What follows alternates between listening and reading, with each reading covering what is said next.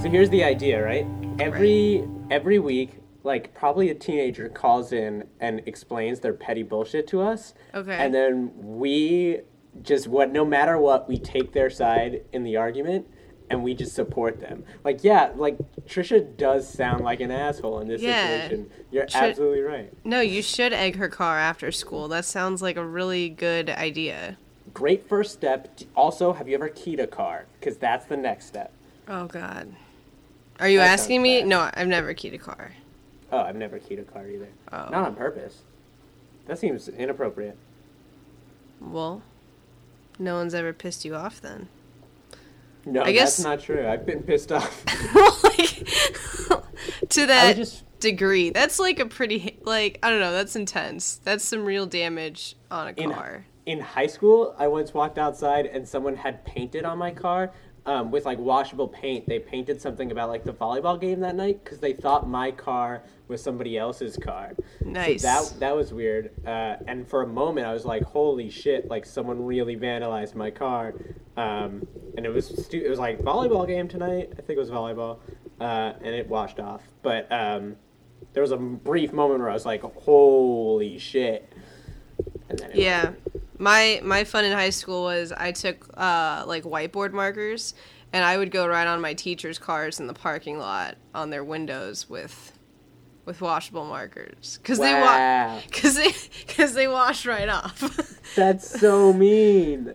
No, I said like happy things. I probably said kind of asshole-ish things a little bit, but it was all meant with like good intentions.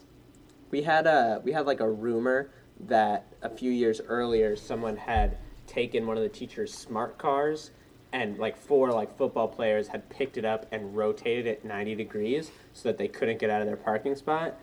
I think that might be urban legend, but I love it. Yeah. No, it would be very like badass if you did that. Yeah, and terrible if it happened to you, which is why I can't do pranks.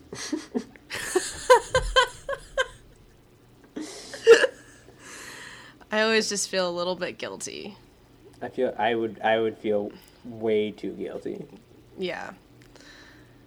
Well, Jason, Hey, what Emily. did you what were your first thoughts this last week? We watched First Monday in May.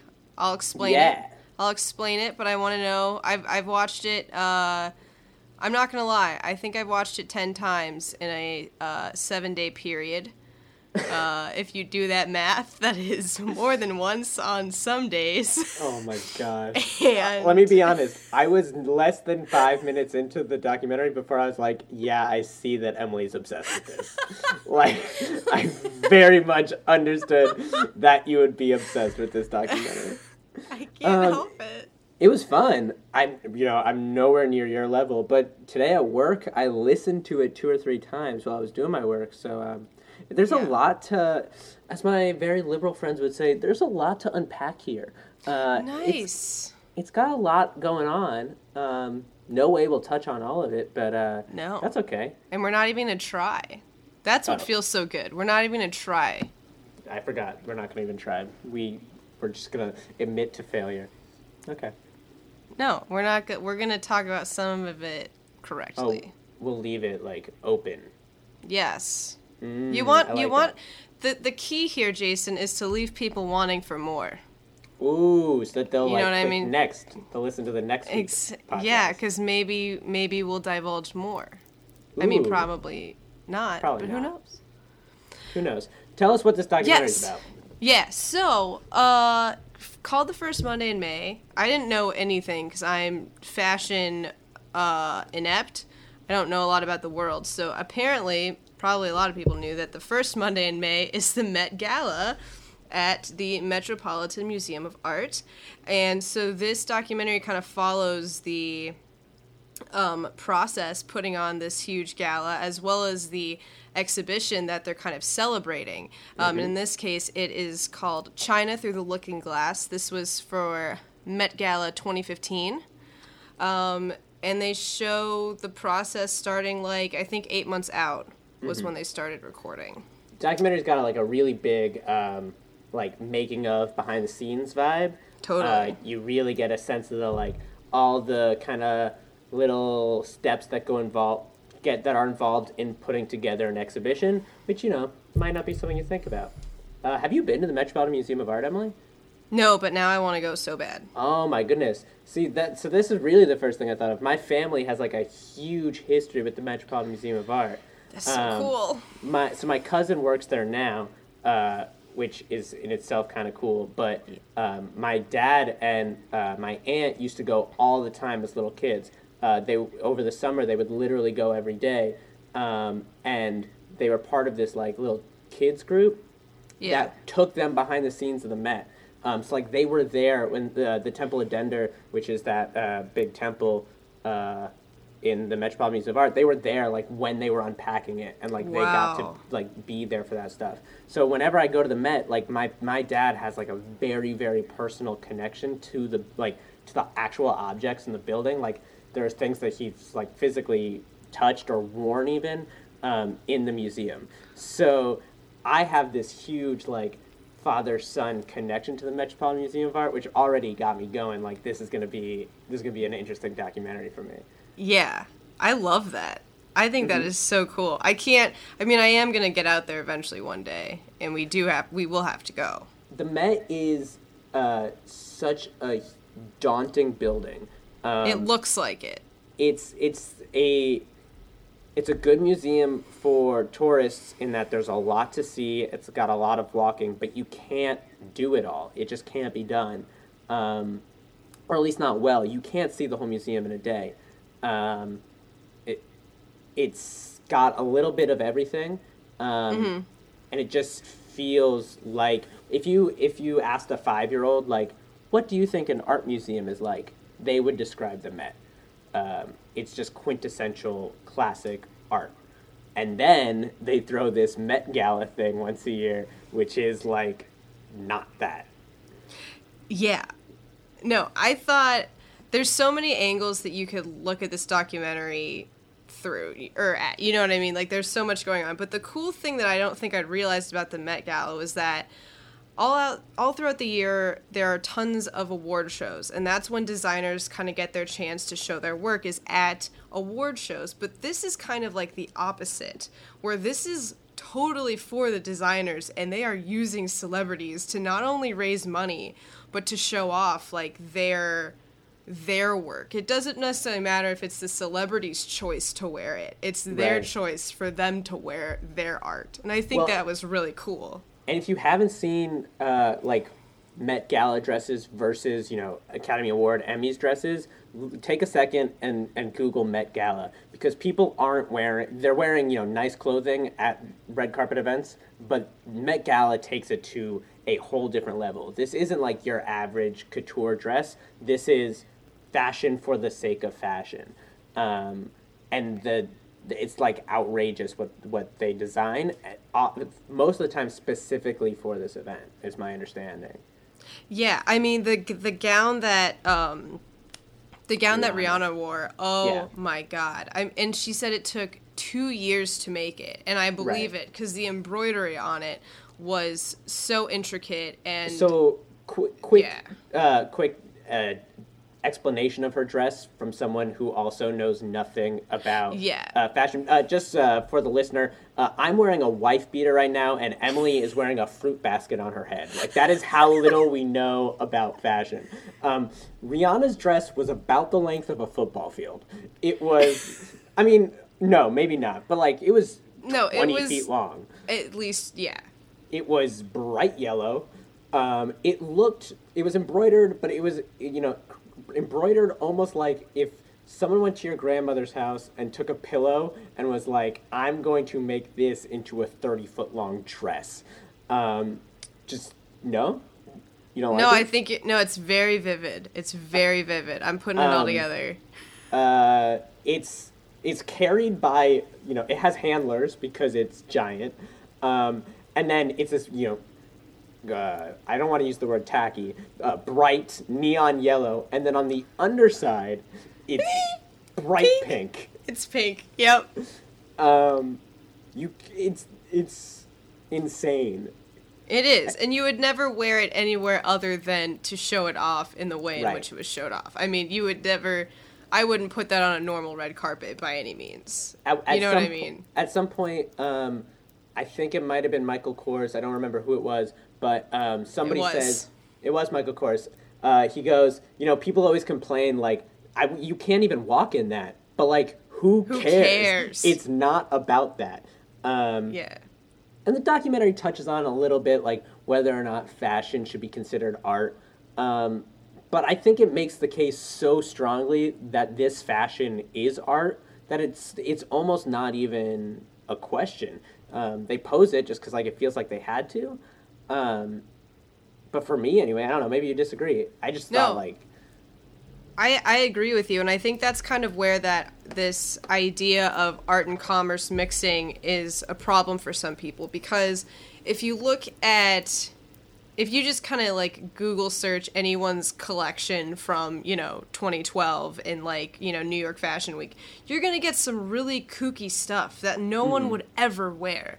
It's just impractical to wear it, but yet there are millions and millions and millions of dollars spent in this industry to put on these shows to show off these outfits that no one would actually ever wear. So I feel like they exist as maybe more of an art industry than you would think. Right. Well, and the question, that the concern, I guess, and I get it, is how can something be art if its end goal is commercial, right? Like when Ralph Lauren puts on a show, their end goal is to sell more Ralph Lauren products, right? Sure. I guess that's an actual person. His end goal is to sell more Ralph Lauren products. So, like, how can that be art? And I get that. But at the same time, like, Andy Warhol had a mortgage to pay, too. And, like, probably not. He probably had a rent to pay. But even I was going to say, he probably leased a small cardboard box on the corner. Listen, cardboard boxes in this city, you won't believe how much they cost. What they could do for, yeah. But even still, he was selling his art, Totally. And it counts. But there's something, for me, it was more, what they talk about in the beginning is the fact that, the Met is this very sterile environment. Everything's kind of like pre-19th century, like classic art. They have a modern wing now, but I mean, it's classical art. Sure. And then in it, they are putting this modern fashion, which is such a different style of art. Yeah, I mean, someone... Did you hear that? I did hear that. Someone just, like, screamed bloody murder outside my apartment. Well, probably because they thought Rihanna's dress was to die for. Way to bring it back. Thank you. But I forget where we were. I'll tell you where I want to go. Great. So the Met Gala, on top of being this... Oh, wait. I remember what I was going to say, though. And it was so relevant to what you were saying. Please. Okay. So you said that difference between, or how it's becoming more modern, and I thought it was interesting that someone commented that the person kind of driving that out of the Met, specifically in terms of the Met Gala and the Costume Institute, is Anna Wintour. Mm-hmm, they're like, she's taken all the formality out of the Met. Right. Just for this kind of event, yeah. I mean, you have Rihanna dancing on tables at the Met Gala. Like, it's a different thing. And I've never seen Devil Wears Prada, but I love her. She's great. And great as a performance in this movie. Really carries us through the whole thing and, like, she teaches us a lot about both the Met Gala and fashion, through her eyes, through her world. I loved her. I absolutely adore her. I mean, it was funny. I didn't know The Devil Wears Prada was based off of her before watching it. I'd heard of her, but not seen her in action. So right away, I was like, oh my God, this is the movie. But she's so smart, decisive, in control, and, like, so aware of what she is and is not. Like, I loved at one point where she was like, I don't pretend to be a fashion historian. Right. But, you know what I mean? But this is what I do. Oh, no. She wouldn't like that. I know. The But thing yeah. for me is that, so I've directed shows in the past, and I've been directed, and I really admire sometimes when someone just knows the right answer all the time, you know? Right. And that's a style of directing that I really envy, is someone who has a clear vision and just knows it. And Anna Wintour is someone who everyone, whether or not they like her, is respectful of her opinion, right?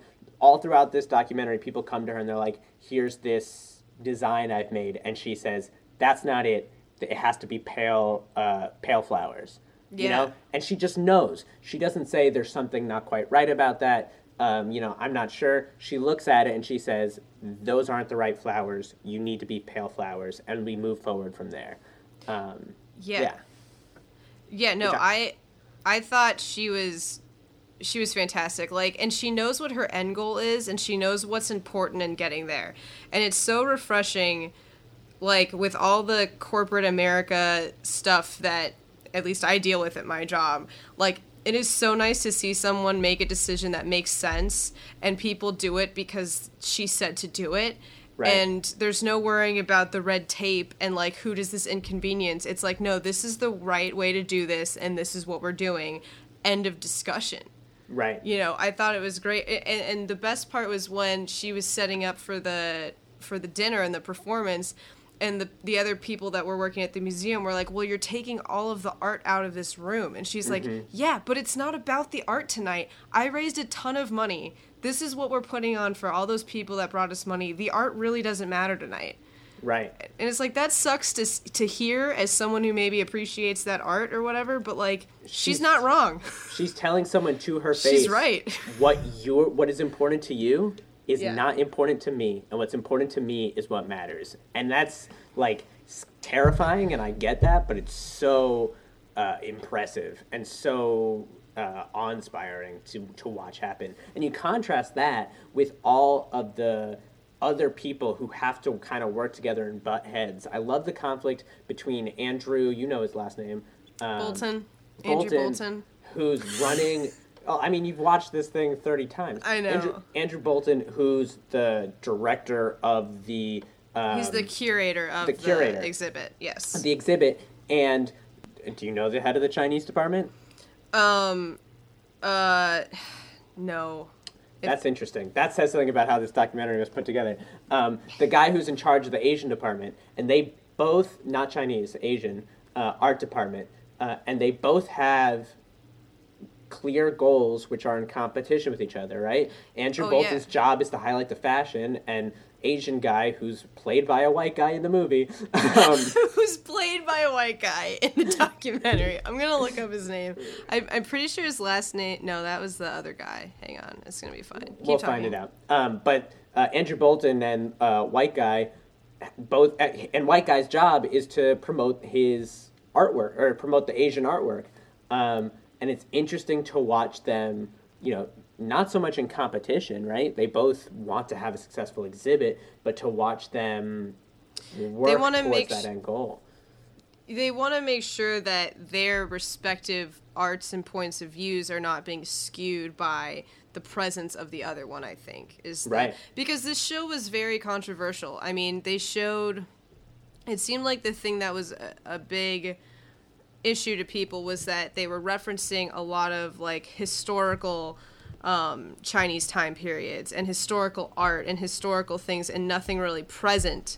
Right. And that brings up a lot of issues because just a rocky history. You're going to offend somebody talking about certain points of time. And one department, being the fashion department, was willing to risk that. And the art department was very much like, no, we need to be respectful of the history. Right. That and when you think about it, you know, I kind of understood where the Asian art department was coming from, where it's Absolutely. Like, you know, we have to deal with these entities, public leaders, political figures, whoever, going forward, you're coming in with these dresses, you're putting them on display, and then you're leaving. Like, this is our livelihood, so to speak, that you're coming in and affecting. I think that the biggest issue on top of the history was the question of appropriation. Almost all of the designers were Western designers and not Asian designers. So, or not Chinese designers. So to say that you're putting on a Chinese exhibit or an exhibit about China and not represent Chinese designers is got lots of problems imbued in it. Yeah, no, it's definitely tricky. And then they also, to deal with that, they talk about that fashion is not necessarily representative of purely history. There is an element of creativity and fantasy in it. And so, although maybe something that was designed in 2002 wasn't meant to be offensive, you can look at it maybe today and that dress is maybe offensive, or it's referencing something that's... I mean, they had the whole thing about displaying Mao and Buddha together. Right. I mean, that was, like, huge. So it's like... So honestly, I thought... So the controversy was they had Mao, a room dedicated to fashions inspired by Mao or from the Mao era. So there were like uniforms, but also some like dresses with his face on it, yada yada yada. And I thought the curator Andrew Bolton was really kind of reckless with his freedom to offend. He kept saying things like well, art without controversy isn't worthwhile. Those aren't actually his words, but it was kind of what he was saying. He was really kind of leaning into the controversy in a way that I found kind of made me uncomfortable. That's interesting, because I felt the same way, but I didn't necessarily feel uncomfortable about it. I felt like this guy is so brilliant, because, like, to me, bringing up controversy is still bringing up conversation and debate about something that should be talked about. So, like, I think when people are looking to, like, invite it in an academic way, which I feel he maybe was, I think that's kind of bold and cool. If he's doing it just to be an asshole, then sure, like, that's obnoxious. But he seemed smart. The thing about controversy in art, and the way I thought he was being reckless, he plays a lot with stereotypes and the idea of appropriation, is that art is so inherently subjective, right? 10 people will look at the same thing and pull something different away. That when you start to deal with those controversial topics in your art, if you aren't extremely clear with what your point of view is and what your message is, then, or not necessarily message, but if you aren't very clear with what's going on, then everyone's going to pull something different away, and some people will pull away the entirely wrong message from what you're doing. And I guess I don't know what his responsibility is as a curator, but I personally think he's got some responsibility towards protecting his subject matter, Totally. But I also think that's maybe his style, because he put on an Alexander McQueen exhibit months after he killed himself. Yeah. Which was controversial, but he apparently managed to do it in a way that people found to be... People loved it.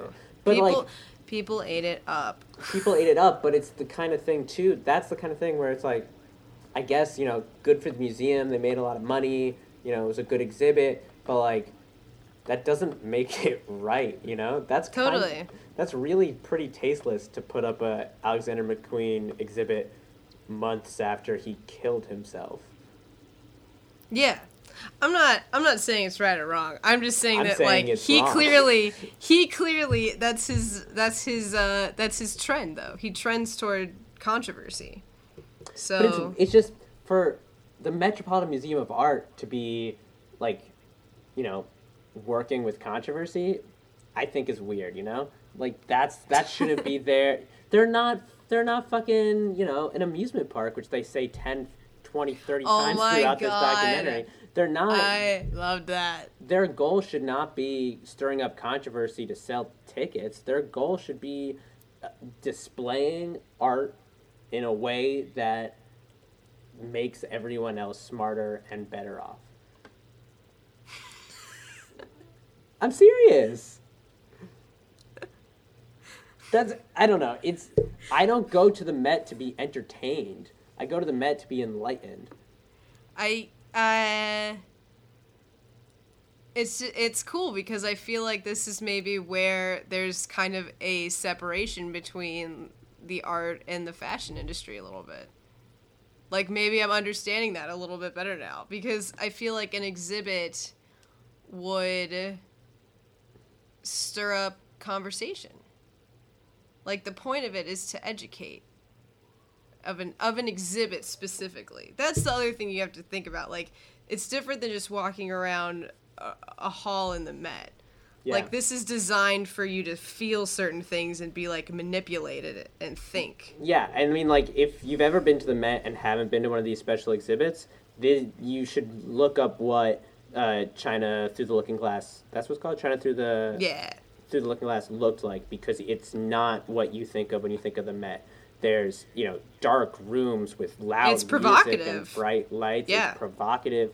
And really seems like the Met sort of selling its soul for $12.5 million, which, $12.5 million is nothing to sneeze at, but is it right to play in this controversy? And I don't think so. I mean, fucking James Franco made that Interview movie. Like, that's playing in controversy. That's selling tickets for the sake of controversy, Sure. Or controversy for the sake of selling tickets. The Met shouldn't be doing that. But if they're taking, if they're collaborating with, like, another area of the museum, they're bringing more attention to a different aspect of going to the Met. And I think that's kind of cool. I guess I'm just more white director of the Asian art department in this conversation, and you're more Andrew Bolton. Because I'm just more Andrew Bolton, I guess. Because I think there's something misleading, I guess, or maybe not misleading, but, like, disingenuous about saying we're bringing people in so that they can, like, get to know the Asian art department by completely blocking all the Asian art and putting up these 20-foot bamboo rods lit by colorful LEDs in a dark room with loud music and projection screens and all this. Oh, and here's a dress. Like, how are you supposed to look at all that and pull away Asia or China specifically? Well, we also didn't, like, see the whole exhibit as it was laid out. I guess the thing is that the idea of fashion and this wing of the museum are fighting to be as credible as any other department. Yeah. And so, for me, I think it's cool that they have a way to, like, display their art and get... I mean, even though the Chinese designers were limited, that's still introducing people to artists and designers that they may not have heard of. You know what I mean? Because designing a dress usually isn't going to be featured in the Asian art wing of the Met. So, well, I don't know. There's the fact that, they even say right at the top of the documentary that the costume exhibit is literally in the basement and, like, underground. Like, you can't find it. Yeah. So it brings it out of the basement, which I guess is good. I also, like, really enjoyed the handling of, like, the garments. Like, I loved when they showed, like, the basement levels of the Costume Institute, because, like, the way that they, like, unpacked those gowns was, like, I'm like, wow, those were packed away correctly. They're meant to, like, preserve. Like, it's really nice. They go to the archives of some famous designer. I think it was Saint Laurent. Saint Laurent. That sounds possible. Yeah. But, when I think of archives, I think of usually, like, paper documents, that are, like, in boxes. And, like, I've been to, like, the Boston Public Library's archives and, like, looked at old, handwritten documents. Like, it's Totally. really cool, but this is so, it's just closets, right? Like, it's just hanging clothes. But like pristine. Perfect, yeah. I know. Is Like, it so satisfying to watch? I imagine it's what it's like to work in like a chip plant, right? That like makes computer chips where you have to wear like Right. the static free gloves. He wears he like puts this white coat thing over what he's already wearing to make sure Yeah. that like lint from his own person doesn't get on the stuff. That was really satisfying. I also, about this documentary, which I think we're gonna not touch on entirely just because of time, but there's this whole other element about like the idea of celebrity, and the way they handle the celebrities is really fascinating to me. If nothing else, so there's whatever 500 people who come to this event, and they spend so much time arguing over where they're going to sit. Yes. No, we can talk about it a little bit because I thought it was my favorite was when the girl was like, "And who are you bringing? Josh Hartnett? What has he done lately? Nothing." Like, dude, this like nobody just blew off Josh Hartnett. I loved Yeah. it. It's like, this is amazing. The amount of politics that goes into it is insane. It's like planning for a wedding times a million, you know? Oh yeah. And but again- yeah, No, you go. you hit me with it. I already said mine once. Fine. I was just gonna say you go. I love just visually the organization of it all, the way they have the names on little slips of paper and like Velcro them around. I mean, that alone got me excited. No, and that's part of like that Anna Wintour like effect that I loved about it was just like everything was organized, and even in the chaos, it felt more organized than like chaos I've dealt like putting on events. You know what I mean? Like everything was already kind of thought out, and it's just the matter of making it happen, which is always stressful. Well, but and yeah, it's well fun to think organized. that, you know, that nobody who blew off Josh Hartnett, like, they get to play kind of matchmaker for not 500 celebrities, but like, you know, a couple hundred celebrities and their handlers, and like figure out like, would Beyonce like to talk to, you know, Rihanna? Like, could they get along? That sounds like maybe not the best table. Let's put Beyonce with someone else. Right. That's so fun. Did you notice where Anna Wintour, who she was sitting right between? No. Because I loved it. She sat herself right between Bradley Cooper and George Clooney. Yeah. And I'm like, you deserve that. You Yeah. get right up on in there. You should be sitting there. Ain't nobody gonna be asking questions. Like, You get to decide earned where you're it. sitting. That's a good spot. That's a good spot. How much do you think they paid Rihanna to perform?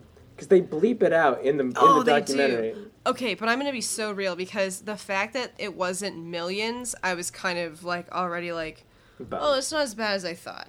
But Really? still, I don't know. I mean, I again, like, I don't know how much she did when she got there because we only That's saw fair. her do one song. So like, did they really pay? What do you think? Like, 300,000 to 500,000, I would bet that, yeah. right? Which I don't know, because that cuts so much, and we know it's 100,000, right? We know it's hundreds of thousands. They say bleep 100,000. 100,000. Yeah. So we know it's Anything over 100,000 is crazy to me already. Let's start with that. for sure. For sure. Because it's a charity event, quote unquote, charity event. right. The fact that you would even have to pay is already kind of crazy. And Yeah. it's an event for a bunch of people who like probably don't care.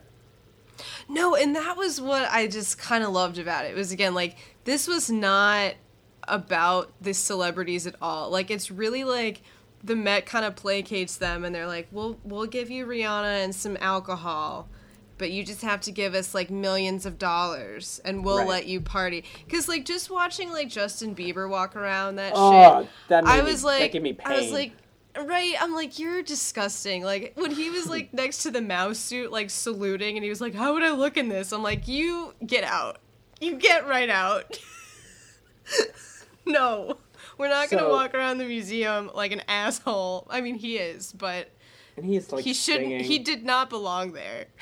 I don't know who she was talking about. At one point, she was like, if he comes, like, he better not just be on his phone the whole time. But I assume she was talking about Justin Bieber. I would like to think so. $12.5 million divided by 500 is $25,000. So, on average, that's how much everyone's giving to be at this event. You figure there's some people giving much more, some people giving much less. Some free seats, I'm sure. Well, yeah, they kind of argued about that at one point. Yeah. Overall, on a scale of a Kohl's t-shirt to whatever the hell Rihanna was wearing, for me, this was like a H&M suit. Like, it was a really fun, good documentary. Right? I thought it was fun too. Just you get a little kind of history lesson. You get a look into a lot of designers whose names you've heard, and then you get to put faces to them. That was fun for me, like seeing like Karl Lagerfeld and what he actually looks like and talks like. They're all so old and ugly. Yeah, they are. Which their voices all were so compelling. Mm-hmm. All of them could read me books, and I'd be fine with it. I'd be like, yeah. So there's that. There's true celebrity. I think the cinematography of the actual red carpet is actually way cool, and the music they use, it's actually, it's a very like insider way of watching a red carpet, which I thought was really fun. Mm-hmm. So you get that. Andrew Bolton is a wonderful character. I think his passion for what he does is so fun. Like, every step of the way, he's so excited about what's happening. So it's fun to watch him put this together. And I think Anna Wintour's great. It's fun. For a documentary that's like, you know, on the surface, just like a making of documentary, it asks way more questions than it really even had to, you know? Like, I would have enjoyed it if it was just a making of, but it kind of poses a lot of important and interesting questions about our society, which I hope we discuss a little bit in this podcast. Yeah, I'm hoping so, man. It was fun. So, you want to know what I diligently picked for next week? I gave it a lot of thought. I know, I was kind of present. What did we end up with? Yep, so I went on Netflix, and I typed in the word documentary.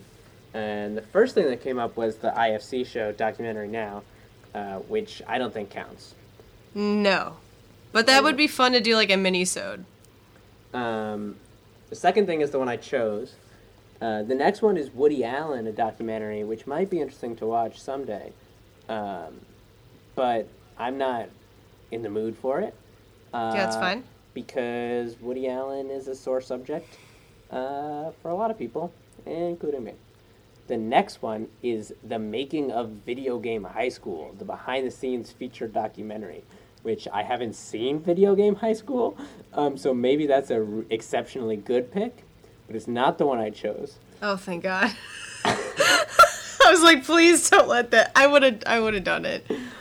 That might be really fun for some week, though. Go behind the scenes to learn how Video Game High School was made and enjoy special interviews with the cast and crew. Get schooled. It's only an hour. The documentary I did choose is called Small is Beautiful, a tiny house documentary. Oh, I'm excited. There was another tiny house documentary on Netflix a while back, and I watched that one quite a bit myself, like that one a lot too. So this might be another obsessive. This might be another Emily Tobey's stamp of obsessiveness. Great. It's a short one, so if you're listening at home, you have really no excuse not to watch it. And it's rated TV PG, so you can watch it with the kids. I'm excited, and I also think it should be noted that I live in a studio, and I feel like I'm going to relate to this so much. I'll probably have some great insight and tips. Yeah, I live in a duplex brownstone, so I won't even know what this is. What it's like to live small. Hey, Jason. Hey, Emily. You have a sign off for this week? I do. I gave it a lot of thought. No, you didn't. You're writing it right now. It is. I was just gonna read out The Making of Video Game High School, the behind-the-scenes feature documentary. Hold on, just a second. I'll edit this out.